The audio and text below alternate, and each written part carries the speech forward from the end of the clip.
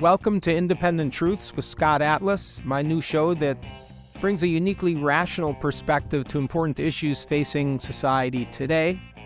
I'm happy to say today's guest is Victor Davis Hanson, my friend and colleague at the Hoover Institution. Victor is a world-renowned historian and scholar of classics and military history.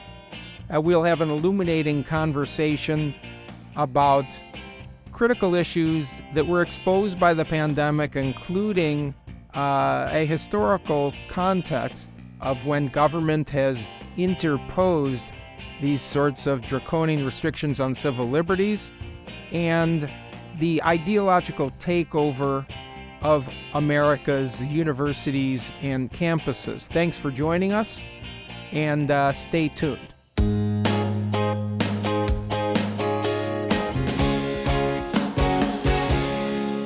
Hello, everyone. My guest today is Victor Davis Hanson. Good morning, Victor. Good morning, Scott.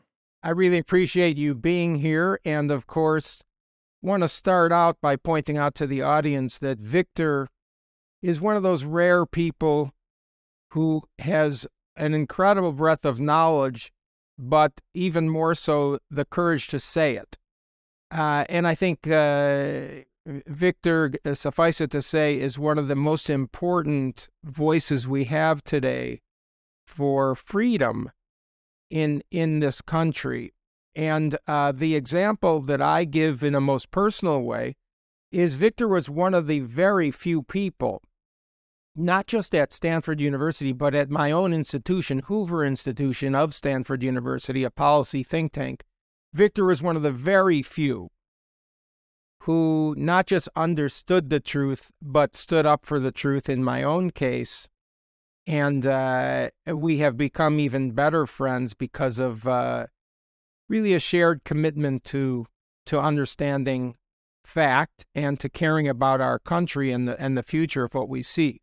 So I'd like to talk a little bit today about a few topics, one of which is trying to put Victor in the historical perspective, what happened and what is still happening in the management of the pandemic, not so much on the science side, but the historical perspective on when in history, if ever, we have seen such a broad takeover of individual civil liberties that are in direct break with our Constitution, and not just in the United States, but in all free societies.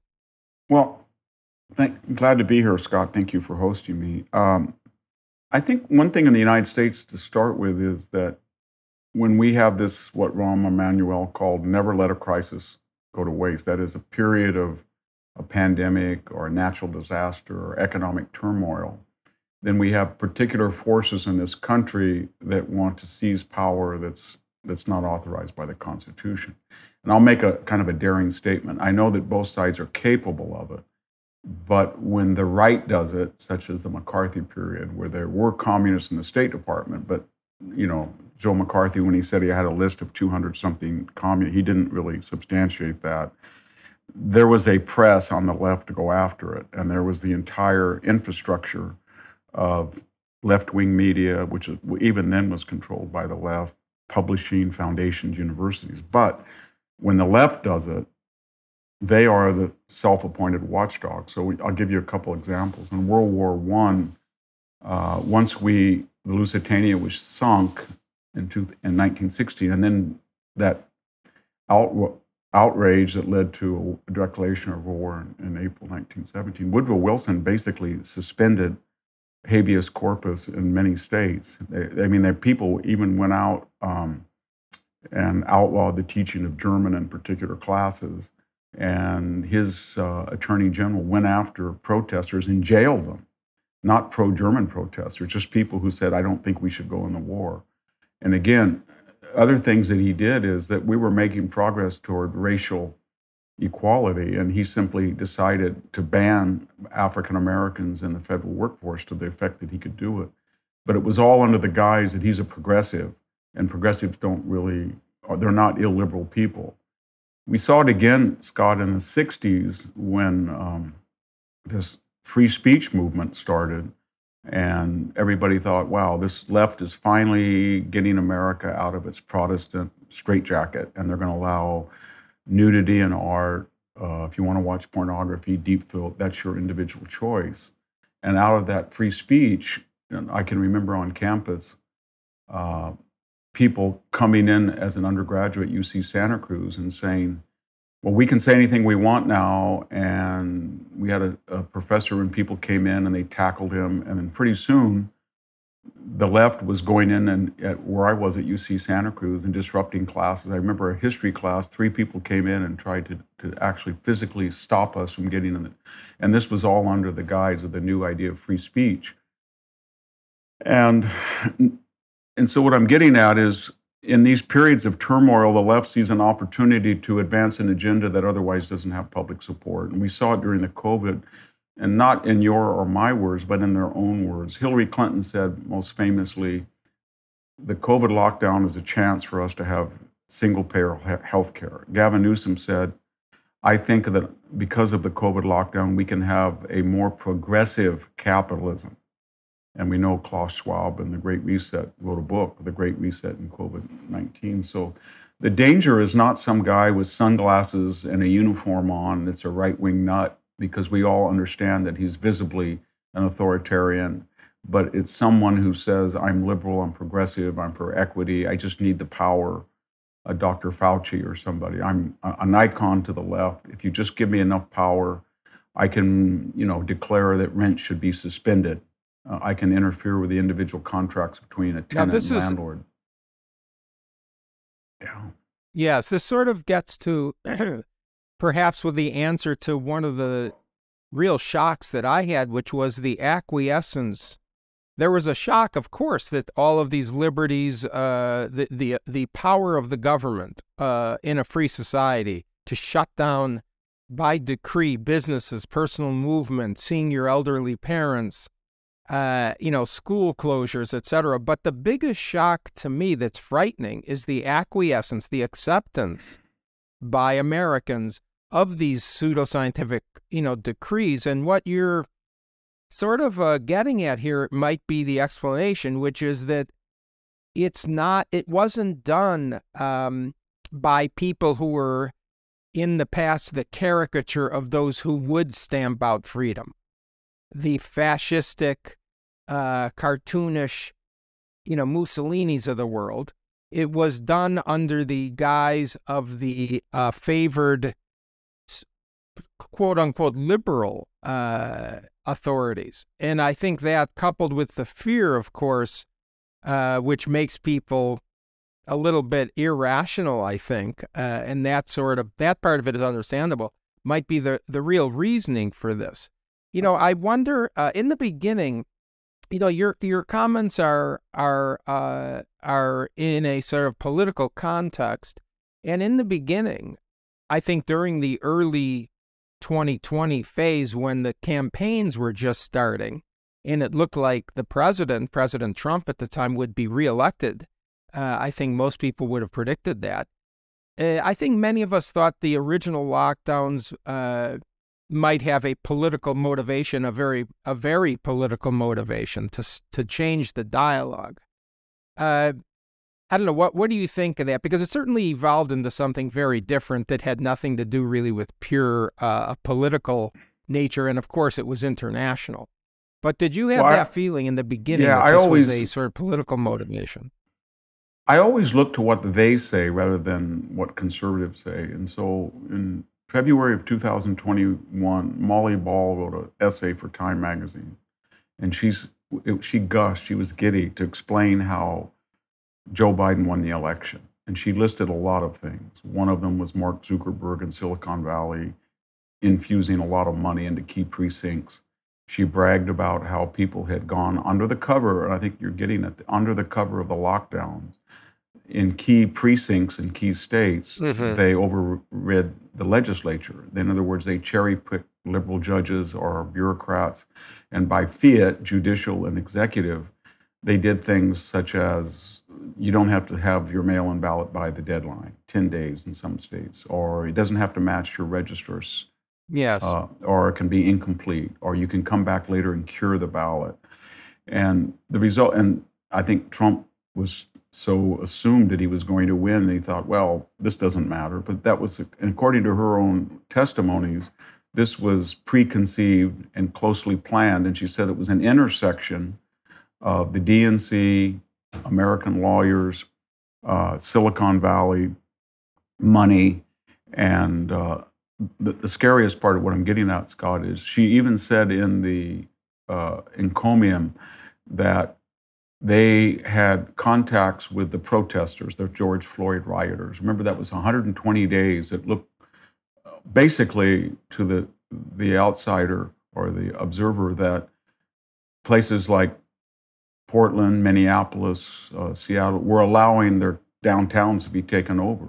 And I think even the mayor of Portland said this is a summer of love. And it was, I think, designed to reflect poorly on Donald Trump, that he couldn't control, even though he wanted to send in the National Guard. So if he sent in the National Guard, he was a fascist. If he didn't, it just showed that everybody hated Trump and it was out of control. But she said that in this Time essay. She said they were able to contact the BLM Antifa people on the street and modulate it, meaning that if it was necessary to cool down the protest, then they did it.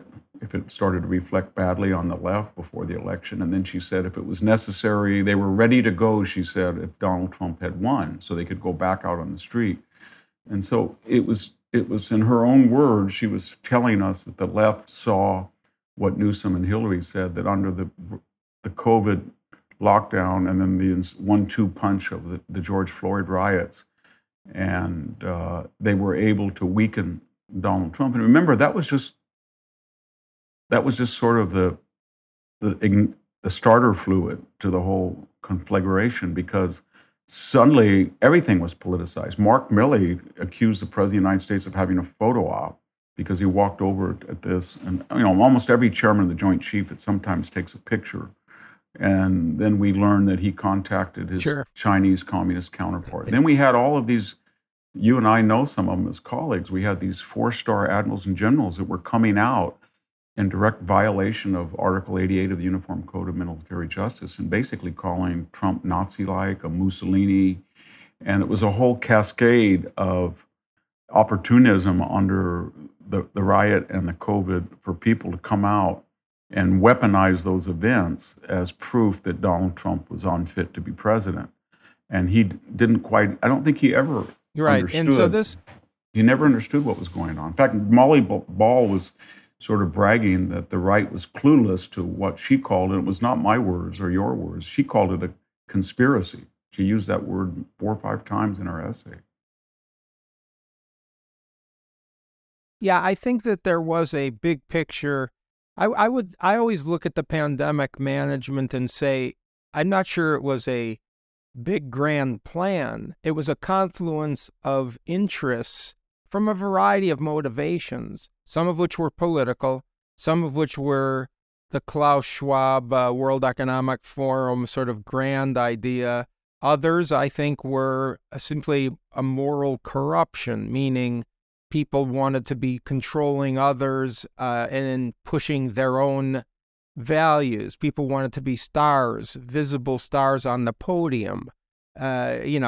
People had pharmaceutical money. There was all kinds of things, but they had a confluence of endpoint. And the endpoint was to do these lockdowns for whatever outcome they actually wanted.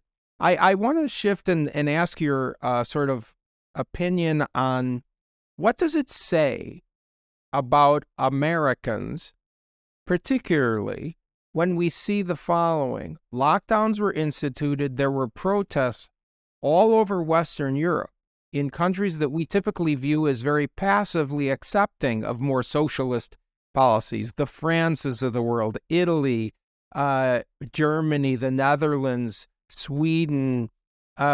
We had protests everywhere with hundreds of thousands of people in the United Kingdom in the streets protesting the lockdowns in 2020. There was very little going on in the United States. I mean, to me, that's very frightening.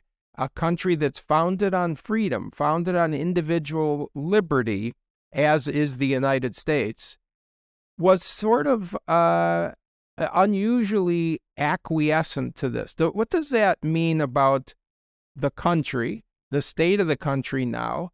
And perhaps it's just simply the effect of propaganda. I don't know, because there was a lot of what I call propaganda in the U.S. But what does it say about our future? Well, for all the talk of the EU as being radical, it really is an aristocratic, kind of bureaucratic conglomeration of countries. And in some ways, the Europeans are less volatile than we are. We're radically democratic. So when we have the 60s, we go into the Weathermen and all of this stuff. Not that they didn't have Bader Madoff, but we have popular fads in this country. And so we have a huge middle class. We used to at least, we have a huge engaged public. So the Europeans' critique against us is, critical race theory or the hula hoop or whatever the fad is. America in its mass consumer society goes full blast. I don't know if that's true or not, but we got into the idea that suddenly it was make your own mask. Everybody has to wear a mask. And once that became the de facto, de rigueur protocol, it was sort of like World War II collecting newspapers. That was the patriotic thing to do. And anybody who did not want to wear a mask, we made that term called Karen, but that wasn't a small group. It wasn't just the government. It were people who came out of the woodwork and became self-enforcers, almost like Eastern European concierges during the Soviet period that reported on the goings of their apartment dwellers.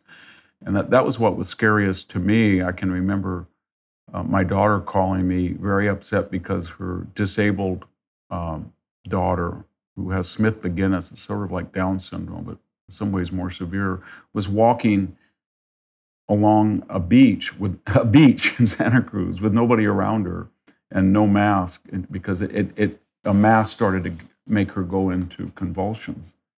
And a person coming up to her and saying, "How dare," and just screaming her head off at her, "You're endangering our health." And it was very funny, because we always say the right accuses people of being unpatriotic, but it was really scary how people, and you can remember the climate at Stanford University when they were following your telephone pings Sure. if you came on campus. And so they created a kind of hysteria. And what I get angriest about is that when people in the Trump administration were trying to counsel, you had Fauci and Birx and Collins, and they were feeding this. In other words, at first they had this veneer of nonpartisanship, but pretty quickly they had a lot of, you said, vested interest and agendas, but the net result of all of them was that they canonized a protocol, and that was you have to have one mask or two masks. You had to have a vaccine, as many boosters as possible. You had to isolate. You couldn't go out. And if anybody deviated from that, they were endangering everybody. And that was ironic, because they sold all this in the first place on individual liberty. I can still remember Dr. Fauci saying, in November, when the first vaccine, he said, "I've got great news, 96% effective." And so even if somebody else unwisely does not want to get a vaccination, it doesn't matter, because you are protected from infection and infectiousness. So that was, I thought, the protocol. It's like, okay, this new vaccine means you're 96%. If some guy doesn't want to get one, he can't hurt you. And if, he doesn't want to wear a mask, Right. he can't hurt you. But that, as the vaccine's efficacy started to, be under surveillance and examination, then that transmogrified into, if you don't get vaccinated and you don't get a booster, then you're not only unpatriotic, but we have the ability to get you out of the military, or you can't go to work. Yes. And that was so insidious. Now this is yeah. It just I agree with your point here. I think this was the frightening part of the whole thing, was that, and this was a strategy which was from the beginning, which was that the people who were against lockdowns were portrayed as not just unpatriotic, but dangerous. And it's the same thing with the people who didn't want to get vaccines. They were portrayed as dangerous. They were. And therefore so demonized that it promulgated. And I think this is something that it is far worse in the United States from my own travels anecdotally in Europe over the past year and a half. And from what we read is that there's this viciousness because of the idea that has been amplified by Fauci, the NIH, Francis Collins, in sort of concert with their friends in the media, that those who are opposed to lockdowns and those who say that point out the truth about, for instance, biological protection after getting an infection being better than a vaccine, these people are dangerous to you. And this hatred, I think, is really almost paralyzing and really creating such divisiveness in our country that I think this is a huge problem. For me, I want to move into this topic of the university. Yeah, let me just finish that topic. But the turning point for me was early June of 2020, when 1,100 so-called health providers said that right after the George Floyd killing, that if people went out in the street, and they did in Minnesota, then that was more important to their health than the violations of the protocols of masking and quarantine. And all of a sudden I thought, wow. So you get 10,000 people out in the street and they're spitting and yelling and megaphones and everything with no mask, and they're congregating and they're violating the quarantine, they're violating social distancing, they're violating masks, and you're telling us that it's more important for their mental health that they do this after George Floyd's death than the rest of us. So then at that point, you could see that it was weaponized, and the whole protocol was not completely a healthcare issue. It was predicated on your political outlook and ideology and utility for particular causes. And then after that, Fauci, he just descended into a rank partisan, and he just went exclusively on MSNBC and CNN, and the Trump rallies were so cold. The Obama party, his birthday party, that was okay if you didn't wear a mask. A Trump rally was proof that these yokels and the MAGA movement were vax deniers and dangerous to everybody. And at that point, by July or August, before there was the election, a severely political basis for a lot of these people was revealed. It was exposed. And I think this kind of, when that happens in public health guidance by people like Fauci, Birx, Francis Collins, that really created one of the biggest problems that we have right now, which is the lack of trust in public health and science. Absolutely. And I think this is one of the major legacies of Dr. Fauci. Yeah. I mean, you can't have a society. It's very dangerous to have a society where everything is politicized so that we have lost faith, and at a huge percentage by political party has lost faith in trusting science itself. I think we have a huge challenge to fix that. And one of the biggest perpetrators has been the university in this. The universities, as you know, Victor, you're a university professor and have been for decades. And I think I too am, and we have always, I think, naturally been taught that university professors are, some of the leaders of American thought, where the free exchange of ideas is the central focus, and the university professors are really bequeathed a trust by the public in being experts, in being objective, in being in teaching critical thinking to our own children. And this has been tremendously violated by what I personally saw and what you have endured, I think, for a long time, which is character assassination, hypocrisy at the greatest. And I'd like you to comment on your thoughts about how the universities now have really sort of lost their pedestal, and rightfully so, as entrusted with the sacred role of teaching our children. I think up until the 60s, universities were considered kind of weird places where liberals dominated, but they were classical liberals. They believed in, as you said, inductive reasoning and free speech, and they kind of were biased, I think. But during the 60s, of course, the Cultural Revolution centered on campus, and the mantra was, America's run by corporations, America's run by fanatic Christians, America's run by right-wing capitalists, America's run by stupid middle-class consumers that are right-wing, the Archie Bunkers. Therefore, the university stands boldly alone as the counterpoint to that, and therefore, we don't have to be intellectually diverse because we're the only bastion of liberal thinking, and we're sort of an atoll in this big sea of repression. But the funny thing was, as they were saying that, they were on a long march so that the Rockefeller Foundation, the Guggenheim Foundation, or Hollywood, it was no longer diverse ideas in Hollywood, or professional sports, corporate boardrooms, Silicon Valley emerged, K through 12. So most of the major institutions went left, and rather than claiming that they were the voice in the wilderness, now they became sort of the avatar, the focal point for all of this left-wing indoctrination. And they did something that was very, I think, important. They gave up the idea, to the extent they had it, of diverse ideas, and diversity became monotony. It just became, we're going to look different, so we're going to bring in blacks and Latinos and gays and women and fewer white males, and therefore we're diverse, even though all of those views were exactly the same.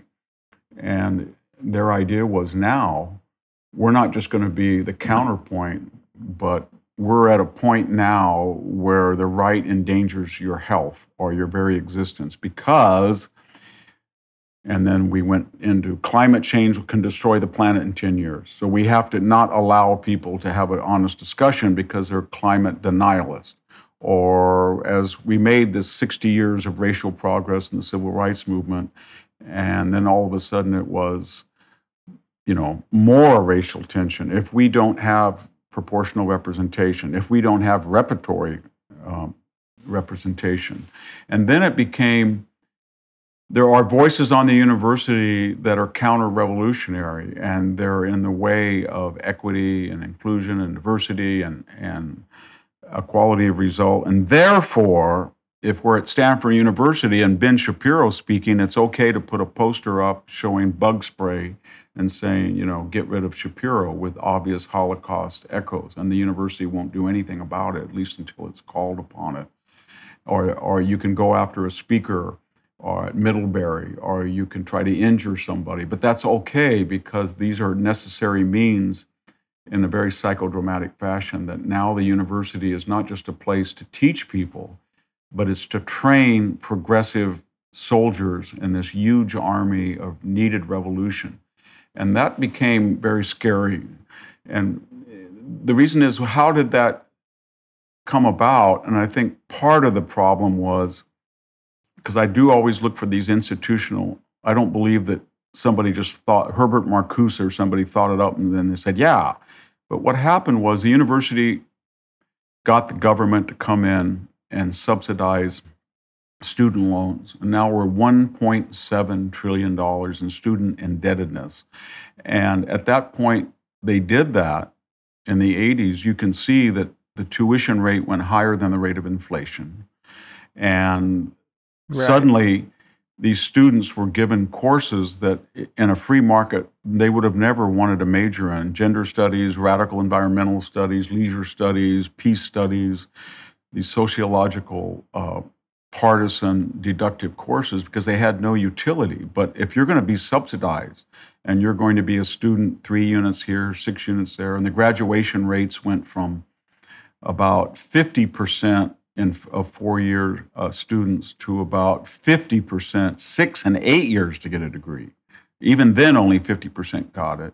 We were turning out huge numbers of students that had no inductive training or compositional training or mathematical or computational training, but they were therapeutically trained, to spot discrimination or transphobia or climate change. And they were put out there indebted. And so their whole adolescence was sort of, or teenage years or early adulthood was interrupted with huge debt and no real future and no training and no inductive ability to distinguish falsity from truth, but were told and trained to be partisan. But a huge ideological takeover. Exactly. And then the faculty, because they understood the government was ultimately the arbiter of the financial part, they had no moral obligation to these students. They never said to a student, if you come to Stanford or you come to Berkeley or you come to UC San Diego or Cal State San Jose, and you take these student loans, this is the amount of money you're going to earn when you graduate. This is the amount of interest you're going to earn. And these are 50 majors that we offer, and here's the average salary per each major.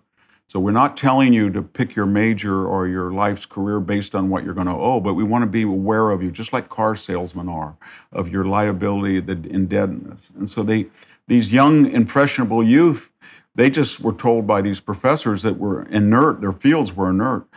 Well, I'm going to minor in gender studies, and then I'm going to major in environmental studies, and then I'm going to graduate, and I'm going to be a soldier in the woke revolution. And all of a sudden they graduated and they thought, oh my God, I'm an AOC barista. I'm a bartender. I have no future. Yeah. I got this huge debt, and these tenured professors who can't be fired and have lifetime job, security, and they work 32 weeks a year. They've told me all this stuff, and there was a lot of bitterness. And the universities, if you look at things like in the ratio of administrators to professors, professors in the last 30 years have increased on campuses, tenure track professors by about 3 to 5%. Administrators have gone up 200%. So at a place like Yale or Harvard, it's almost getting to 1-to-1. It's striking. It's shocking. And that's a huge amount of overhead, financial overhead. Yeah, I always wonder why thinking people keep giving massive philanthropic contributions to universities that do that. There's two separate things. One is the ideological takeover and the what students are actually doing with this $250,000 for 4 years education as they come out. But there's a second thing, which is simply the way universities censor. And I think this has been sort of distorted. And the censorship on university campuses is the current state of affairs. But censorship has nuance. I mean, censorship is not simply firing people or just blanket stopping people from speaking. Censorship has nuance on university, as you know. Censorship is done by intimidation, character smears. This happened to me. It's happened to you many times. In fact, we co-authored a piece about this with our colleague Neil Ferguson. Stanford is particularly guilty of fostering a pseudo organizational character assassination of faculty who they disagree with. And this is very harmful for two reasons, in my view. One is it is intimidating to people and causes self-cancellation of others who would otherwise want to speak the truth or speak their opinions, and that's very harmful. But secondly, it teaches the students, our own children, America's next leaders, that this is the way we should conduct ourselves, that we should put up posters demonizing and vilifying and even forbidding invited speakers, that we should use character assassination and intimidation instead of having the actual debate on the ideas. I mean, I don't know, this was not the original intent of universities at all, and the lack of sort of moral leadership, I think, is the crisis here. We have, as you know, more than 60 college presidents of private universities in the United States who earn over $1 million a year. We have a massive deficit of leadership in people who are in leadership positions. And I wonder if there is a historical sort of analogy to that sort of time period. And how do we end this? How do we get people to step up people with integrity, which I actually believe most people are good people. They need to be emboldened to step forward, to get engaged. But have we had a time in history where there was such cowardice and a lack of integrity in the United States in leadership? In the United States? Or is this a unique time period?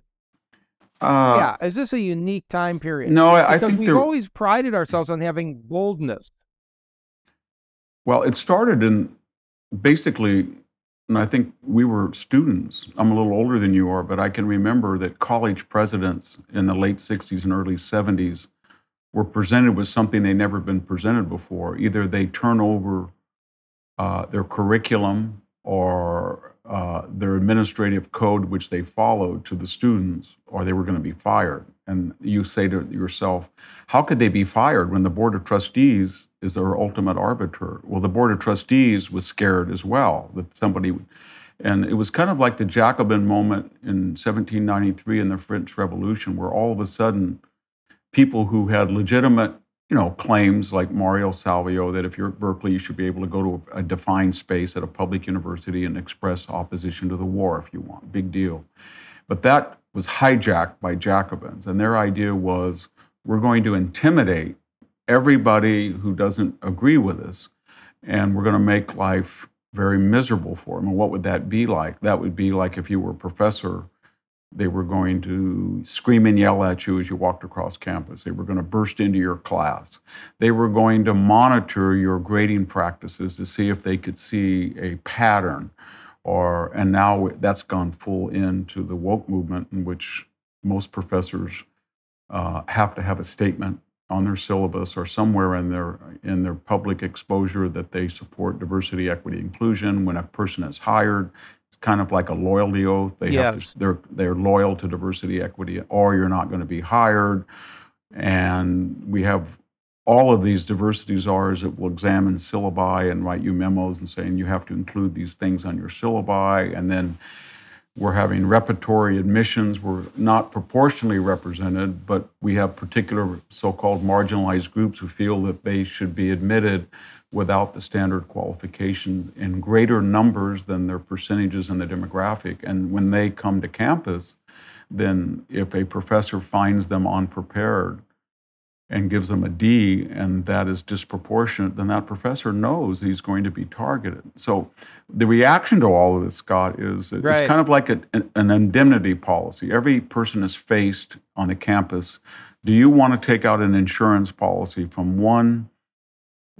If you get in trouble with your grading, if you're getting in trouble with your standards, if you say a word that's ill-considered, if you make a slip, if somebody walks in your office and you say, well, you look very attractive today, anything like that, you take out an insurance policy of being a leftist, and that gives you some margin of error. So when you mentioned Stanford, and when they being the student faculty senate and some of the administration, when they decided to go after you and Neil and I, we didn't have the insurance policy. But at the same time they were doing that, congruent to what they were doing, think of what we were having: high-placed coaches and administrators that were selling admissions at Stanford. We were having the business school plagued with a controversy over flagrant sexual harassment and conflict of interest. We were having, as I said, selling of the admissions. There was a whole streak of anti-Semitic activity that had not been addressed.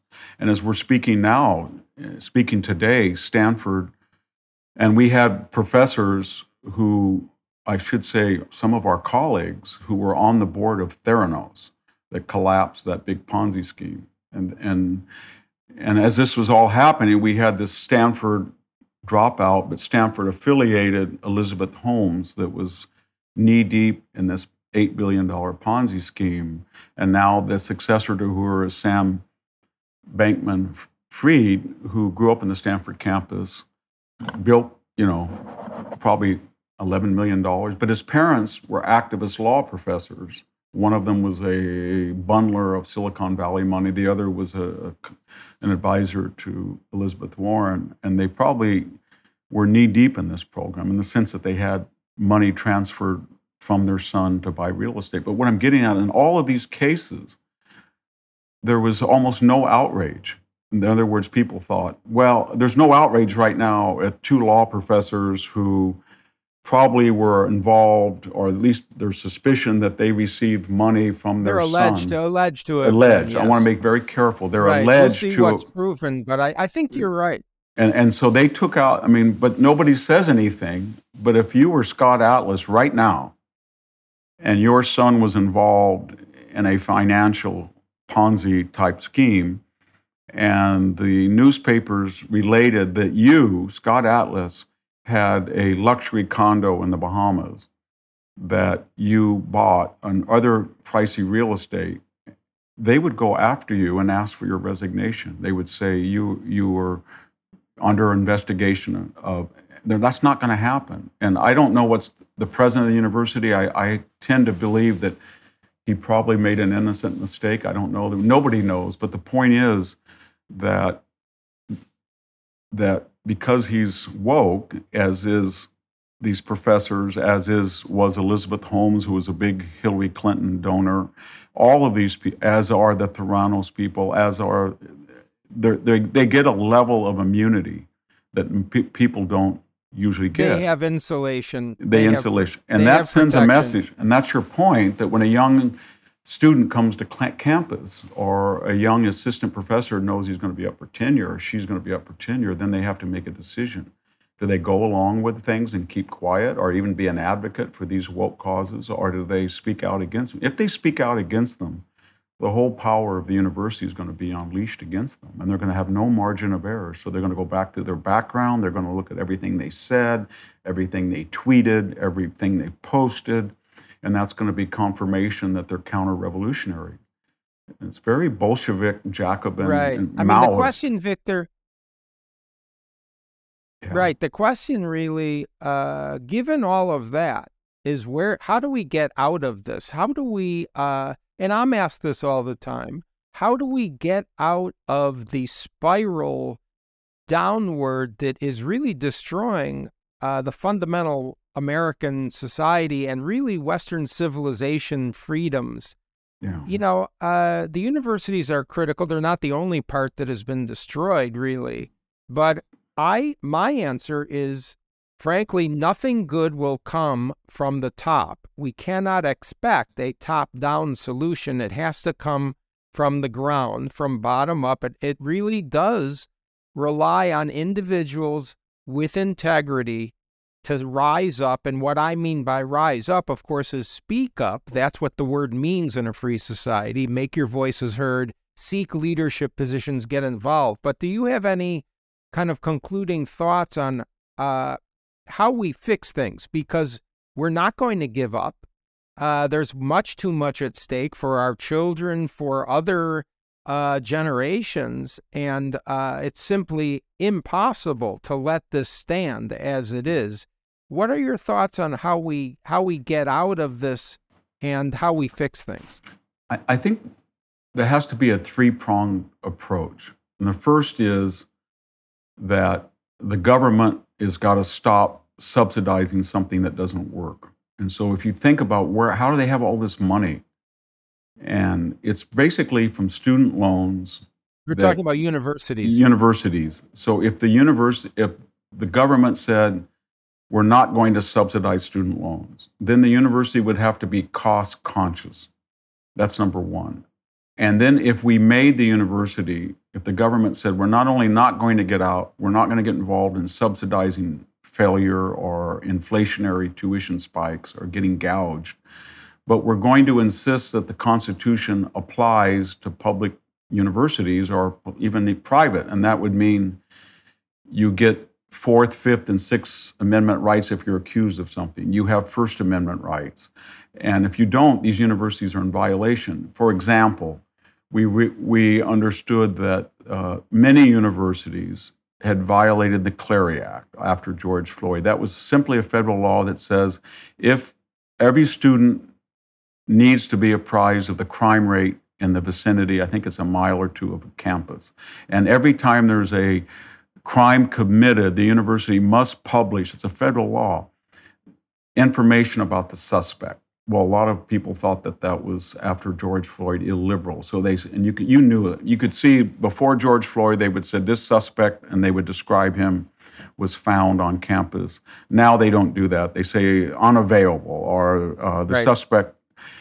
And my point is, they if you omit the physical description. Yes, if the government said we're going to get out of and we're going to enforce the laws and they're going to apply to the university, that's one thing that we could do.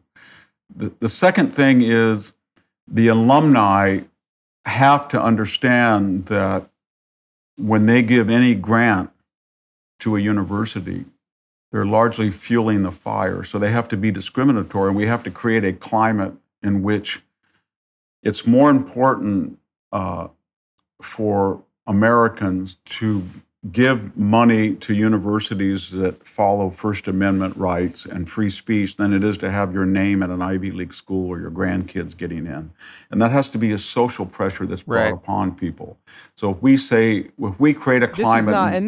This is important, but it's not easy. It's not easy. It's not easy, although America has the culture uniquely of people donating to universities. Yes, but we have to make, you're right, we have to get the good people who are the donors to understand how they can target their money. And then we have to get more causes, not just their names. We have to get more competition. So whether it's either taking back universities or expanding things like Hillsdale or these new ideas like the University of Austin, whatever it is, there has to be other places that are advertised that we can give you a superior education because we're not woke and we don't waste resources or mandatory commissar-like activities, and we're going to be cost competitive.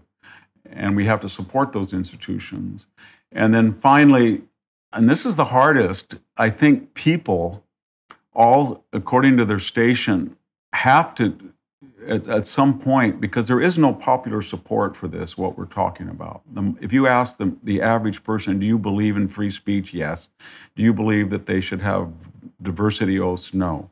But if you have enough people that say, not just speak out, but say, you can call me anything you want, it has zero effect on me. And you had enough people to say that, it's kind of like the emperor has no clothes. And that's, I thought there were legitimate grievances with the Me Too movement, but once they started going after almost everybody, and they started attacking liberal icons, and they went after Joe Biden, at some point people said, that's it, no more, because it's too dangerous. That this thing we created is now, they took off Harrison Ford, they took off all of our liberal icons. That's okay. But now they're going after the President of the United States, and Tara Reid cannot be believed. And so I'm not suggesting that was good, but I'm suggesting that at some point, these mass hysterias they are like a balloon, and somebody needs to puncture them, and they blow up. And if enough people say that about that this is crazy, and then we get alternatives. There's a couple of other institutional things I think would be really important. Ultimately, we're talking about students that come to the university that have been indoctrinated in K through 12, especially high school. We're talking about the schools of education that are really the movers and shakers of mass education, and they're all trained in the universities. But if we just said simply, most public schools, and the state said, we will accept either a teaching credential from the School of Education, but if you don't want to do that, just as parochial teachers don't have to do it, you can get a master's degree, 1 year in an academic subject. I think most people who graduated who wanted to go into public teaching, the idea, if they were an English major, just another year of reading Shakespeare or history, rather than go through that indoctrination that's political at the School of Education. And that would really, for all practical purposes, emasculate the schools of education, because they wouldn't have a monopoly on credentialing. It wouldn't be, you could just say, well, I can go get a credential, but I don't have to. Just like I teach JC, I don't need a credential. I just need a master's degree. And that would open up a lot of things. So there are things, getting the government out of the student loans. One of the things that I have, it'll never happen, but I think it would really change everything very quickly. If we all decided until recently that everybody had to have a SAT or ACT to enter. And the idea was that schools are so diverse in the value of their GPAs that the university had no ability to calibrate what a 4.3 meant at Fresno versus a 4.3 at Woodside, for example. So we're going to look at standardized tests. It was a very liberal idea, especially because there was anti-Semitism in the Ivy League, and they felt they had too many Jewish students, and they were discriminating against certain, I guess we would call the equivalent of zip codes. But once you had standardized tests, it allowed people from every background. But what if we did it to graduate? Right. And this was the great equalizer when it was first introduced. It was, and we could do it for graduation. We could just say, we're not going to give you a bar exam, but we want everybody, when they get a bachelor's degree, our university, they have to have a minimum score. In other words, just as you had to take, we required you to take an SAT until a year ago to get into our university, and we had sort of limits that if you got below a certain score, we wouldn't admit you. You have to, for us to give you a BA, you have to have some minimum, not a lot high, but just a minimum score. And I think that would really shock the universities if it got out that. And I do believe that half of the students in some of these universities would either score no better or worse than they did when they entered. And that would put a lot of pressure on them, to offer courses. You're basically, your concept is adding accountability to the university, which we all know will never be done voluntarily. Never. So it's going to take leadership. It's true that the government, whether you like it or not, political leaders have power and authority. We hope we can get some who understand that it's not just, as Kristi Noem once said, Governor Noem, she said, it's not simply knowing what to do, it's also having the courage to do it that makes somebody a good leader and an executive authority. I think fingers crossed. And I'll just end with a comment. I talked to a large, successful Silicon Valley entrepreneur who's a donor, and he said something to me, because I was voicing what you're talking about, my concern about the end of meritocracy and what that would. I said, we're going to get to the point where these famous universities are not going to be able to produce engineers because of woke grading and admittance and accountability. And he said, where have you been, Victor? It's already happened. We know, when he mentioned some universities, that when they graduate students, we know that that degree is very prestigious, but otherwise it means nothing, because we know they weren't trained. And we know even to the point that the wokeness has entered computational engineering, STEM, and medicine, as you know. And so what he was saying is that many large firms, tech firms, startups, have now on their own instituted coding tests before they hire people, even though they've been certified with bachelor's or master's or PhDs from very prestigious. And he said, we even offer standardized tests for people. And I said, but you're very liberal, all you people. He said, yes, we are. We don't publicize this, but for all practical purposes, there is no meritocracy, and we have to have meritocracy or we'll go broke. We compete in a globalized, and we're competing against Asian and European firms. And he said, you know what? We're getting to the point now, if you get a degree from Georgia Tech or a place like that, we value it as high or higher than a computational degree from Stanford, because we know that the virus of wokeism hasn't penetrated those departments, and they're purely meritocratic. And that's going to be very important, because and what your point, ultimately these universities are suicidal. It doesn't work. The private sector, as you're pointing out, is really the final stop, really, in many ways, to this penetration of wokeness and replacement of merit. And, again, frighteningly, what we've seen are the BlackRocks of the world, but also private sector penetration of wokeism. And, we're finally seeing a pushback. We're seeing a pushback against the educational devolution by people like Governor DeSantis, who understands that policies and actions are more important than just complaining, and he's done a great job in Florida. But also we see people like Vivek Ramaswamy and others speaking out against this corporate wokeism, which ultimately will not only destroy jobs and opportunities for people, but it will really destroy the entire merit basis of our society, and therefore really endanger the future of the country, as you know. So, there's no single magic bullet, but there's a lot of partial solutions. I want to thank you, Victor, for taking the time today. It's a great pleasure always to talk with you, and really always a pleasure to talk with not just someone who's rational and sane, but somebody who has knowledge. And you're both. So thank you again for being here. Looking forward to the next time. Thank you, Scott, for having me. Thank you for listening to Independent Truths with Scott Atlas. If you want to find out more about today's guest, Victor Davis Hanson, you can check out his links and his own personal website. And don't forget, subscribe to our show on YouTube, as well as on Spotify, Apple, Google, and anywhere else you're listening to podcasts right now. I'll see you next time.